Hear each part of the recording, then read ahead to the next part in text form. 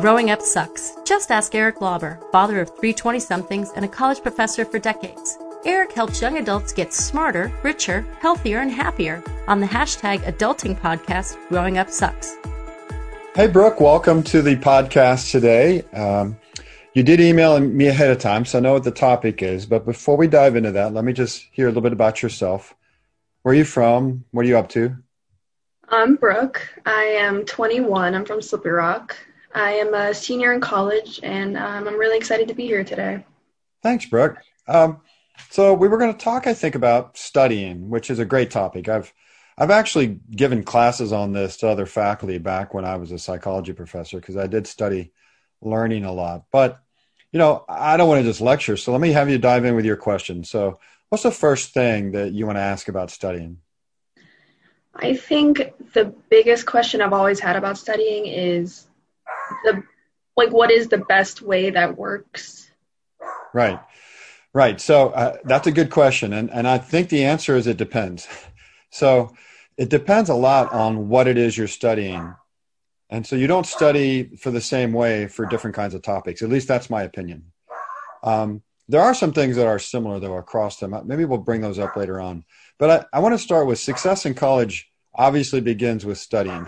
You have to be able to do well in your coursework to be able to do well in college. And then, of course, that success leads to success later. So let's break up the topics into three. Let's take hard sciences like physics and chemistry differently from social sciences like psychology and sociology, and differently from humanities like philosophy and religion and things, okay? Mm-hmm. So I presume since you're 20, did you say? 21? 21, yeah. So you've probably had all three of these. So what did you learn about studying the hard sciences? Hard sciences, I think the most important part about hard sciences for me personally was it's not just about memorizing theories and it's about application. I can't just rely on my memory. Like in math, I'm not very good at math. I have to spend hours studying and doing exercises and going over my notes. It's not just about like studying like A and B. Yeah. Flashcards are not, so awesome for sciences and math, because it's not memorizing terms per se. It's solving problems. And it sounds like you learned the number one way I think to study is to do problems over and over and over until the point where you can do them without help. So obviously early on, you take on a problem at the end of a chapter and you're like, I'm not really sure. You have to go back earlier into the chapter to look up how to do it. But when you can do a fresh problem from scratch without help, then you're probably ready for that kind of quiz. But this is going to bring up a topic I'm going to talk about a lot called metacognition. Metacognition is a term that means thinking about your thinking or being aware of what your mind is doing. If you have to be aware of what it is you need to master to do well in a course, right? So in a hard science course, the first thing you want to ask is, what do I need to do on the test? What do I have to be able to do on the test? If you can't answer that question, it's really hard to study, right? Mm-hmm. So when you've taken classes like math and science, do they give you a sense of what to study?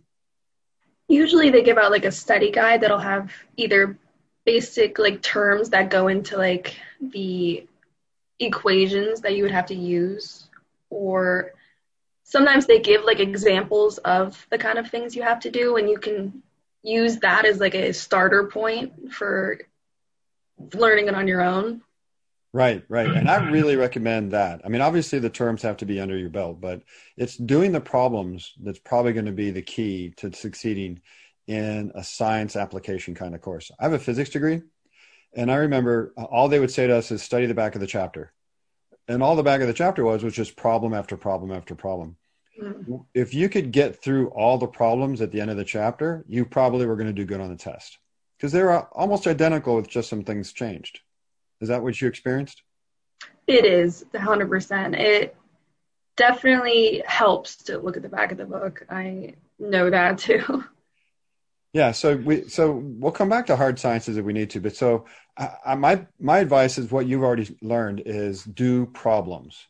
fresh problems over and over until you feel confident that you can solve that kind of problem on test day. And that's just doing problem sets. I have to mention, by the way, my daughter went to an engineering college. And one of the things that bright students have to recognize is when they go from high school to college, the homework is a lot longer in college. So I felt like in high school, I could do every math problem in 5 minutes. And if I couldn't, then something was wrong with it. But in college, you have to learn, it might take you an evening to do one engineering problem. And that's normal. That's okay. That's the way it works. And that's really hard for people who didn't really study a lot in high school to adjust to the amount of time that one problem or several problems might take in college. And you have to just adapt to it. Did you find that out? Yeah, I'm not going to lie. I did not study at least as much as I did in college. Getting to college was definitely kind of a turning point where I had to learn to study a lot longer and like make chunks of time out of the day to like study these kind of things. Yeah. So I want to cycle back to that because I think that's an important topic, but let's talk about the other two real quick. So social sciences, what do you think is the thing you learned about studying the social sciences? I think keeping up with the reading is probably the most important part about social sciences, at least for me. And I think along with that, talking about it in like a group discussion really helps me because it's not about, again, not just about like learning like the terms. It's about connecting it with things and being able to articulate your ideas to people rather than just like knowing it in your head. Like, I was going to ask, what kind of, oh, you're getting some feedback there. What kind of tests did you take in social sciences? A lot of those were it was matching, all that kind of stuff. But I think the hardest part was the essay portion where you have to, again, like articulate your ideas into words rather than just like, again, knowing the terms. Right. And so I want to split that in half. The matching, the multiple choice kinds of questions that you often get in social sciences take one kind of study approach. Then the essay questions actually are more like humanities, where you have to apply terminology, theories, and concepts in your own words and explain something. That's a different kind of studying. And I like the way you said that, getting groups and talk things out. I don't know if you've ever heard of this. You ever heard of the teach back method? No, I have not actually. I taught psychology for years. I was a psychology professor. And when I knew I was going to give essay exams, I would say to them, look, one of the best things you can do is call your mom and explain it to her, or your roommate. If you can explain it so that they understand it, you probably have it down. But if some point you're trying to explain it and their eyes glaze over and they stop and ask you a question like, I don't understand what you just said, you probably don't know it that well. And you certainly can't put it in your own words. So this teach back method is a fantastic way to study for essays in the social sciences. I think it works in the humanities as well. So I recommend that. But on the other hand, for multiple choice and matching and terminology, that's not the way to do it, because in those cases, all you need is to recognize the right answer amongst a couple of choices. And I know when I gave multiple choice tests, it was usually about breadth. I had so much material that I just wanted them to be able to recognize the right answer. If you took that kind of test, what study technique would you use?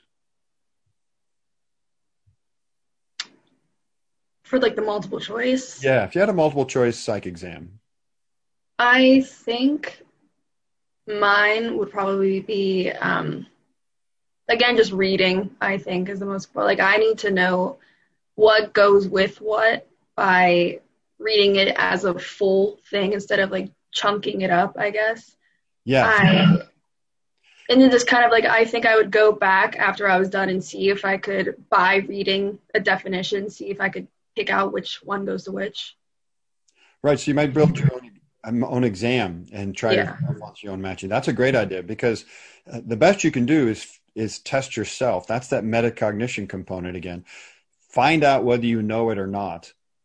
If you don't, then you study it. If you've mastered it, then don't study that anymore. Put your energy someplace else. I have to tell you, B students sometimes study harder than A students. What the A students are doing is being efficient. They're figuring out what they don't know, and then that's where their energy is going, particularly stuff that's going to have good payoff. Things are going to get them points. Unfortunately, B students might build flashcards and then go over and over and over and over and over. And unfortunately, on my exams, flashcards would be a percentage of what you needed to know. 25%, 50%. If you didn't do anything else, then you're ready to answer 25 to 50% of my questions. The thing that you said, read, that's exactly what I recommend. So I would tell my honor students, read it 3 times, carefully. And I'm going to describe that in a minute. The first time is just to get kind of imagine building a house. The first time is the foundation and the studs for the walls. You don't know any of this stuff, so you're just getting the basics. The second time you read it, nice and slow and careful, you're putting the walls up, you're adding the windows, you already have the basics, so you're able to hold on to more of the details. And the third time, which is what you do the night before the test, is you're getting all the decoration up on the walls. Like all the other stuff's in there. Now you're really noticing the relationships, the subtleties, the little details. Reading it 3 times means I could probably not ask you a question that you don't have some sense of being able to recognize the right answer. I don't know if you've ever done that. You've ever read anything 3 times for an exam? 3 times? No, I probably should. I like that idea a lot. I would say maximum 2. Yeah. Where it works is, by the way, is when the kind of exam I would give, which would be broad but detailed across the entire chapter. Like I'm not giving students a study guide. Learn the entire chapter. Everything is fair game. Well, then you have to read the entire chapter. What students like to do is distill it down into a page or 2. Oh, they love it when professors give them study guides because that's all they're study. They won't even read the chapter, right? But the professor's communicating to you, this is all I'm going to test you on. Well, then it's 2 pages of content. Memorize it, right? But I wouldn't give that kind of test. I would give a broad test with everything from the chapter in there, and then they would have to read everything in there. Now, by the way, when you read, do you know when you're reading well and when you're not reading well? When you're studying? I'm actually not sure with that. It's a question most students don't ask themselves. So let me back up a second. If I said the number 42 to you right now, and then completely ignored that fact and went on with the rest of this entire conversation, I guarantee you, because I've done this, in 20 minutes from now, if I said, what was the number that I said out loud a while back? You'd remember 42. And why? Because you were curious about it. Your mind is going, why did he say 42? What does it mean? What significance does it have? How does it relate to me? I've done this many times in classes. When you're curious about something, you learn it. Plain and simple. When you're not paying attention. And did you know that you can read and not pay attention? Think of it as taking dictation. Like I know enough Spanish that I could read Spanish and not know what I'm reading, right? You can do that with English words. You could read them in your head and then at the end of the page, not have any idea what you just read. Have you ever found yourself reading a few pages and then recognizing that, oh, I don't know what I read? Usually with like a lot of textbook information, I find myself doing that. Yeah. It's hard to make it interesting for myself to pay attention. Exactly. So there's 2 things you got to do here. One is try to make it interesting. Try to come up with questions before you read that are going to be answered by that text or that chapter. In fact, in the front of most textbook chapters, they do that for you. They put a bunch of questions or here's what you're going to learn. And that allows you to go, well, I'm going to try to learn that now. I'm curious, what is the answer to this? And that creates that curiosity. That's how you actually start learning. And I guarantee this works because if I give a student a video game, they don't turn on a learning button. They're just interested. They want to know what's next. How's the landscape laid out? Who are the players? What's the rules? And they learn them on the fly, and they learn them easily and very well.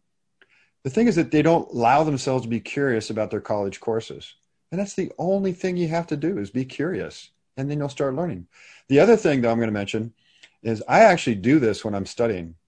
Because like I said, there's no learning button. You don't turn it on. As when my hand turns a page, I stop and ask myself, do I know what I just read?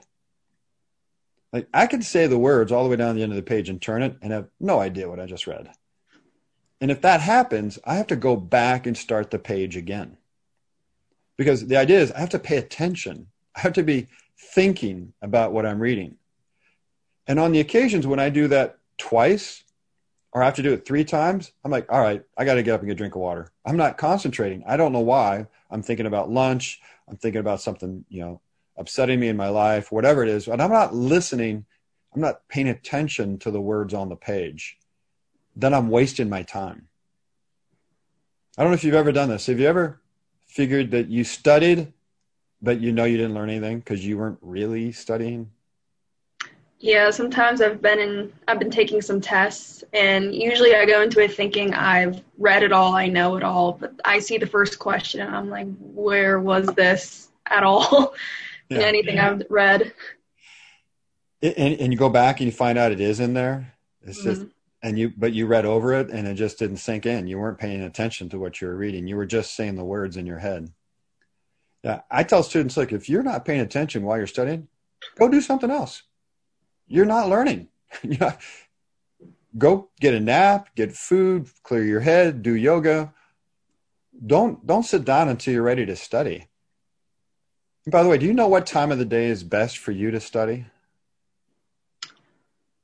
Well, I usually study during the night, but I don't know if that's the best. When are you most awake? When do you pay the attention the easiest? I would say around evening. Okay. And it might have worked for you, right? I'm an evening person too.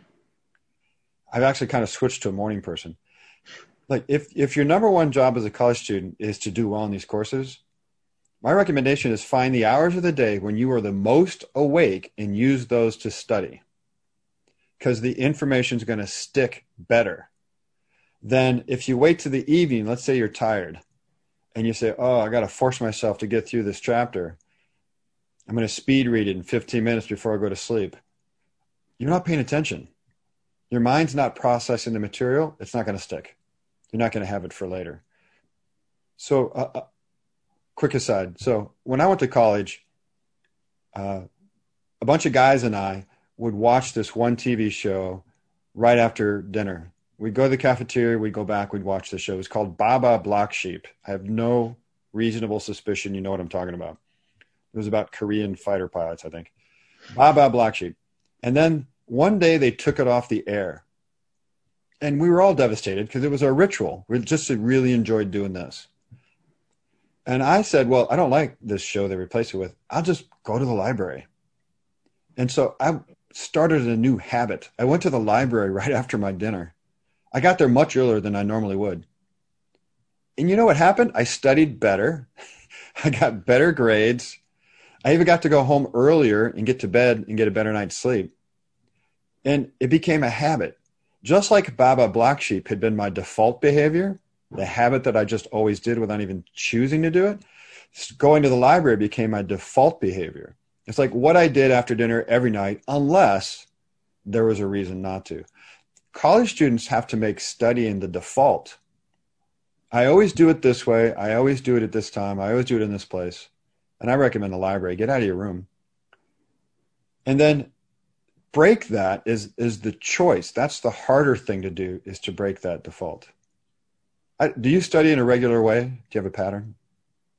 I usually go for a lot of repetition. I try, at least, and I usually do it at night alone, so I don't have any distractions around me. Usually everybody else is kind of sleeping. You do it late at night, and other people are I sleeping. usually do it late at night, yeah. Well, that works for some people, and it worked for me in college. I was a night owl. I would study till pretty late. But is it always the same nights? Is it the same times in the same place? Usually, yeah, it is. See how helpful that is? Your mind, even before you start studying, your mind's already like, all right, I'm going to start paying attention because I'm going to start studying here. Do you play music? I usually play the same song over and over again Ah, because I get distracted if it changes. there you go. Right. So I think that's okay because that song is so familiar you don't even hear it. Mm. Does it have words? It does usually, but not as much as like a regular like pop song or.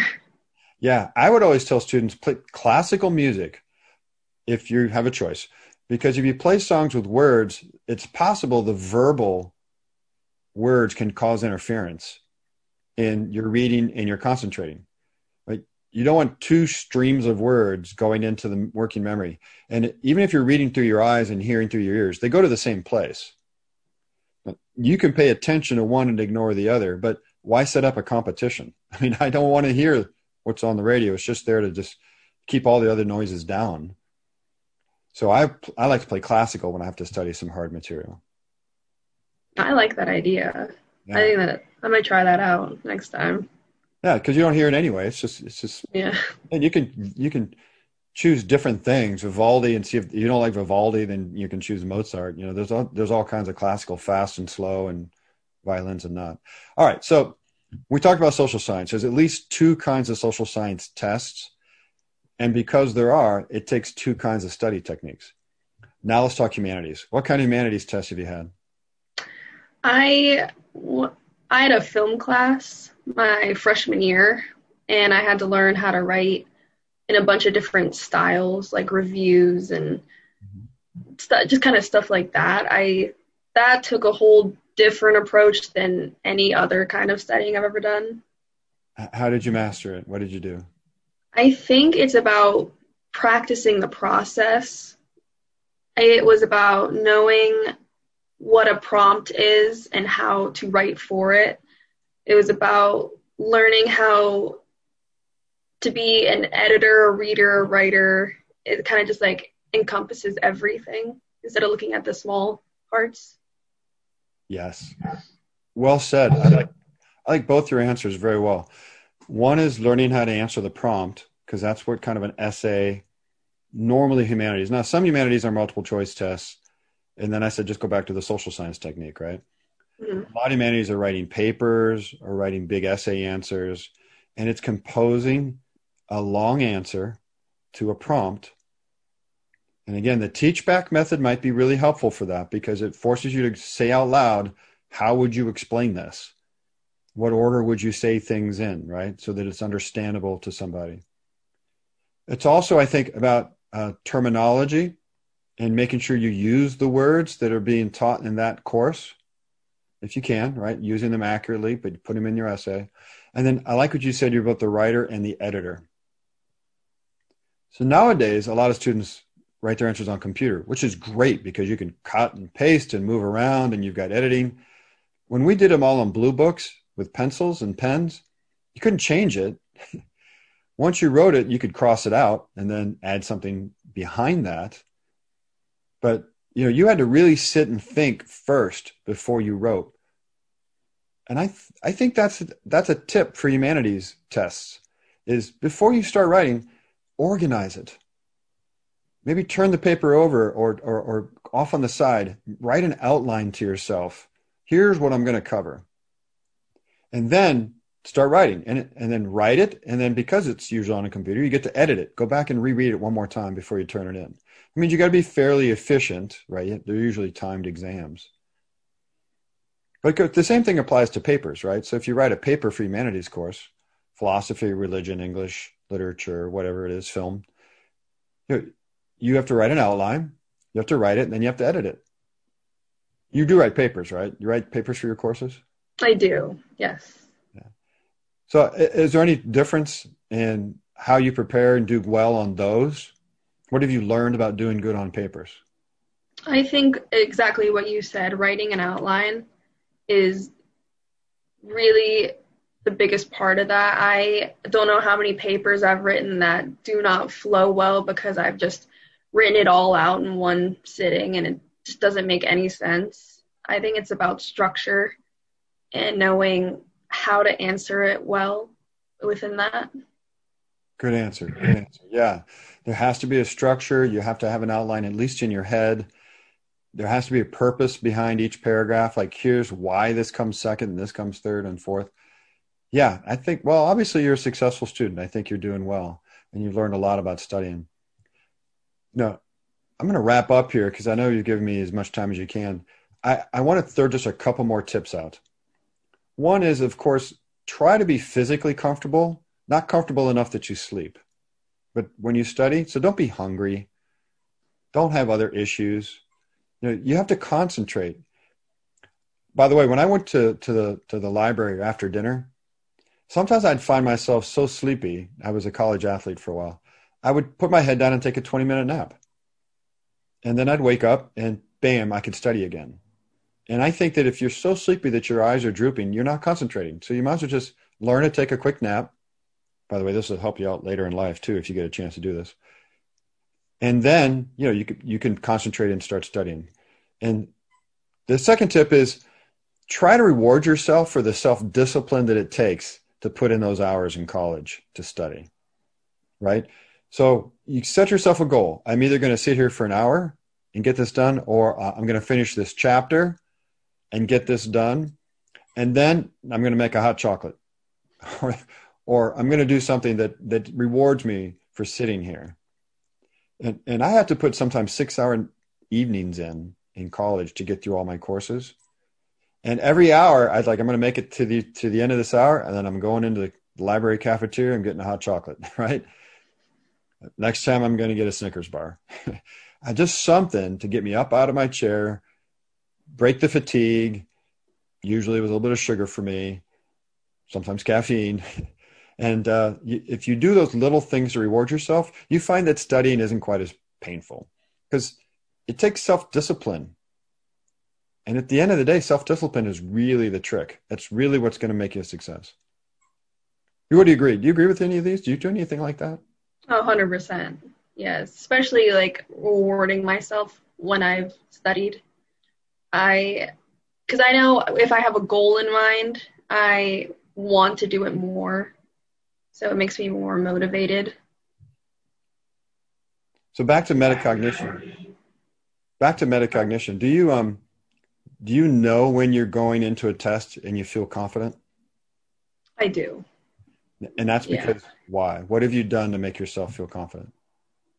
I think just with knowing I've studied enough and looking at what I think needs to be studied, that usually makes me a lot more confident if I've gone over it a lot. Yeah. And kind of like with that teaching back, you said, like, if I'm able to do that, I think I'd be more confident going into it. Well, you've already said the things that I think are the key here. One is, do you know what to study? And you've put thought into it and analysis into it, right? So you think and study what the quiz is going to be like, what the test is going to be like, what's going to be on the exam, what's required for this paper. And then you've monitored your own learning to discover when you're there. Like, all right, I can do that now. I've somehow given myself feedback. I've monitored it. I know that I can do it. That's the key. Those are the two parts of metacognition that I want to stress today. Brooke, you're near the end of your college career? I am. Yes. Congratulations. Thank you. Good luck. Unless you go to grad school, you will not be in the same environment again. And that's both a hope and a caution for people. I have 3 kids. One of them doesn't really like to study, didn't kick the pants off college. And I said, don't worry, there'll be a day when you don't have to do it like this. You'll learn, you'll continue to learn, but it won't be like this. And that kid of mine's doing fantastic out in the workforce. They're built better for the workforce than they were as a student. Now, the other 2 are great students, and they're also doing very well. But I want to be encouraging to those who find that the self-discipline of studying hours at night is hard for them. There's an end to this. Just keep it up to the very end and get through your classes. On the other hand, if you really like this, you can learn anything the rest of your life as long as you're a self-learner. So, Brooke, I don't know where you're headed after this, but you can have a career change if you decide you want to, because you can teach yourself, particularly because you have those metacognitive skills. So congratulations and good luck. I hope you do fantastic in whatever you do next. Thank you very much. Thank you for listening to the Growing Up Sucks podcast with Eric Lauber.